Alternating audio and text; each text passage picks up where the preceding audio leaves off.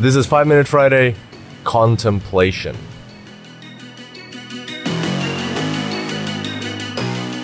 Welcome back to the Super Day Sense podcast. Today I am with a very dear friend of mine, Mitja Zibert. Mitja, how are you going? It's good. Having fun here in Cancun. Yeah, we're in Cancun for our company offsite with the whole team from all over the world. I think somebody told me we're from 10 different countries, 16 people here. And Mitja is our company coach. So Mitja, what does a company coach do? What does a company coach do? Well, basically I have one-on-one sessions with all team members, and we talk, discuss, try to solve different issues or challenges that each individual is facing, either professional or personal, which are oftentimes interlinked. And so therefore I kind of help them get through their difficult, challenging times, even maybe resolve some conflicts and get better in communication, organization, and basically maybe prepare even some programs, more specific programs, goal-oriented programs. That's basically it. So what would you say is the overall goal of the company coach role? What's the main responsibility? The main responsibility would be covering the neutral ground, or for example, somebody that's neutral in the team. It's kind of a point where everybody can turn to when they have problems, challenges, and know that they will be heard, know that their problems will be taken care of or at least addressed, and they won't be judged for it. So it's kind of really a neutral ground where they can just relax and express what's bothering them, what challenges they have. So I try to channel that and help them overcome whatever challenges they have and grow, basically.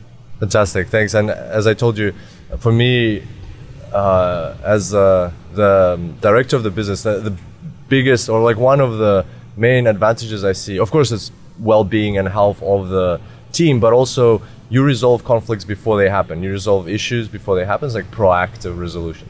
So, and it's very exciting to be here on this offsite, because like we get to meet each other in person and do all these workshops and things like that. And you particularly did one of the workshops that you did was on meditation and mindfulness and contemplation. So that's what I wanted to talk a bit about here, because I thought it was very useful for the team. I found a lot of insights, and I wanted to share that with our listeners on the SDS podcast. So what is this contemplation? Yeah. So there's a quote that basically Kirill showed me yesterday that's related to what I was talking about during our workshop, and it's from Albert Einstein, and it goes like this: I think 99 times and I find nothing. I stop thinking, swim in silence, and the truth comes to me. So this quote is actually the essence of what I was trying to convey in our workshop, and what Einstein pointed out. Basically, there are two things that he wanted to point out here, and one is that our thinking is basically limited, because it's important we understand, and once we go deeper into the whole thinking flow, the thinking process, the thought itself, we see that whole of our thinking is just derived from our memory. So whatever we've collected into our memory, experiences, knowledge, and everything basically that we learn is basically stored in our memory, and all the thinking process then is derived from that memory. So obviously that means that our thinking is limited. We can't think of something new. We can think of variations, we can have imaginations, but still it's only a kind of a conclusion from what we already have inside of our memory. And then the second thing that he pointed out, when he said that he gets the insight basically into the truth, that is when new realizations come that are not from our memory. Okay, that's really important. And here it's important to know that what insight really means, or realization, it's basically a new piece of objective knowing about the reality as it is.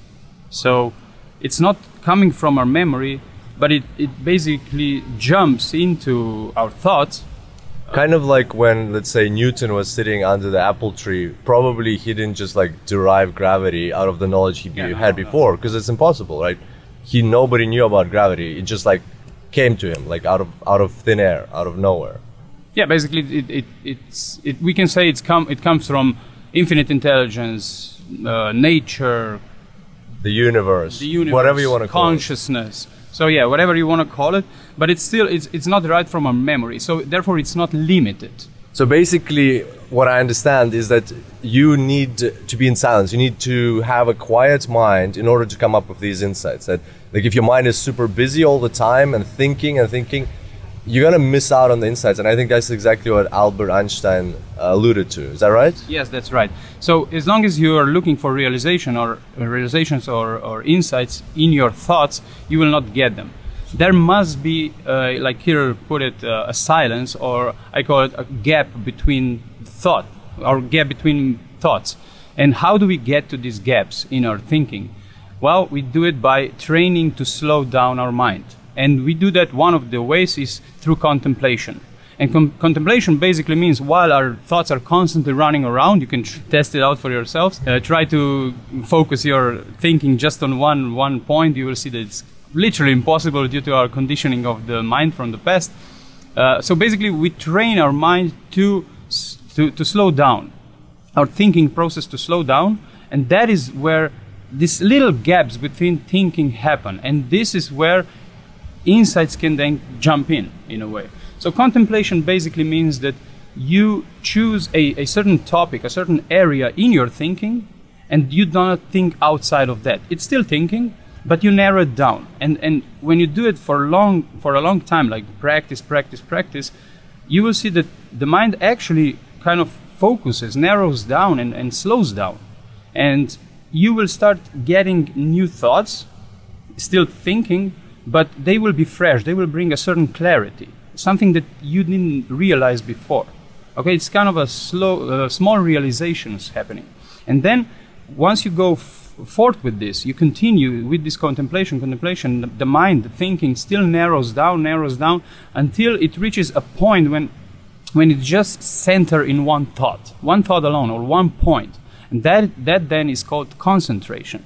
And that concentration, that point, is really a much more condensed, much more focused energy, and it's necessary to get us even deeper to the understanding, getting more clarity, kind of a higher level intelligence, I would call it. Okay, so after the concentration comes the meditation. That is a point where all the thinking basically stops. There is no, in contemplation and concentration, we still have a thinking process. We still have a point that we're dependent on. Now in meditation, even that point is gone. So there is just complete clarity. Okay, but honestly, this stage, with this state of mind, is really hard to achieve, and it takes months, years for us to achieve. Interesting. So basically, when they say in meditation, focus on your breath, that's actually a form of contemplation, trying to move to concentration, which will move you to meditation. Basically, the breath is essential when you start out, because it helps you concentrate your mind. It's kind of a initial process where you learn how, basically you realize how your mind is agitated, how it constantly runs away. And focusing on breath helps you with this initial process of slowing it down. And so tell me a little bit more about contemplation. You mentioned something very interesting yesterday, that when you're contemplating, for instance, on the topic of love, what is love? What can happen in those situations when you're thinking about, let's say, love? Okay, so as I said, in contemplation, you choose a topic or an area to think about. You don't venture out of that. So, for example, as Kirill said, you can contemplate on love. That means your whole thinking, all of your thoughts, you should keep them in the area of thought. For example, if you go, okay, hate is not love. Okay, that already ventured out of the area of love. Hate is not love. So you're basically not contemplating anymore, because now you're mixing hate and love, and you're venturing into other areas, which kind of gets you away from focusing on narrowing down on love. So you really should be careful to just constantly be focused on that topic that you chose. That is contemplation. Otherwise, you're venturing out of contemplation. You won't get these gaps in thinking. Okay, and that's very true. Like I went for a walk on the beach here, I think it was 2 days ago, and I tried what you described. I tried to contemplate on love while walking, while sitting down, walking back. So hard. All these other thoughts come into place. It's really hard to just think about one thing. Your mind inevitably within like 30 seconds, you don't even notice how you drift away. So what I wanted to finish up this episode with maybe some tips you can provide, some actionable tips for our listeners that they can already implement to help them in the process of contemplation. Yeah. So the first step, I would say, just take, I don't know, a couple of minutes and close your eyes and try to think of a thought that is not coming from your memory, just so that you know how limited we really are. We think that we're creative, we imagine that comes from I don't know where, but really, if you really analyze those thoughts, you will see that they are still from your memory, just variations of it. So this is important to realize so that you're then motivated to go forward and go try the contemplation. And also you will realize in contemplation when you're actually getting realizations or when it's just another form of your memory. Okay, so but for contemplation itself, I would suggest, I mean, you can do it like here, try walking or just sitting, whatever you want. I suggest that you find a place that it's not, that you don't have disturbances, that it's a quiet place so that you really can just focus on your activity of contemplation.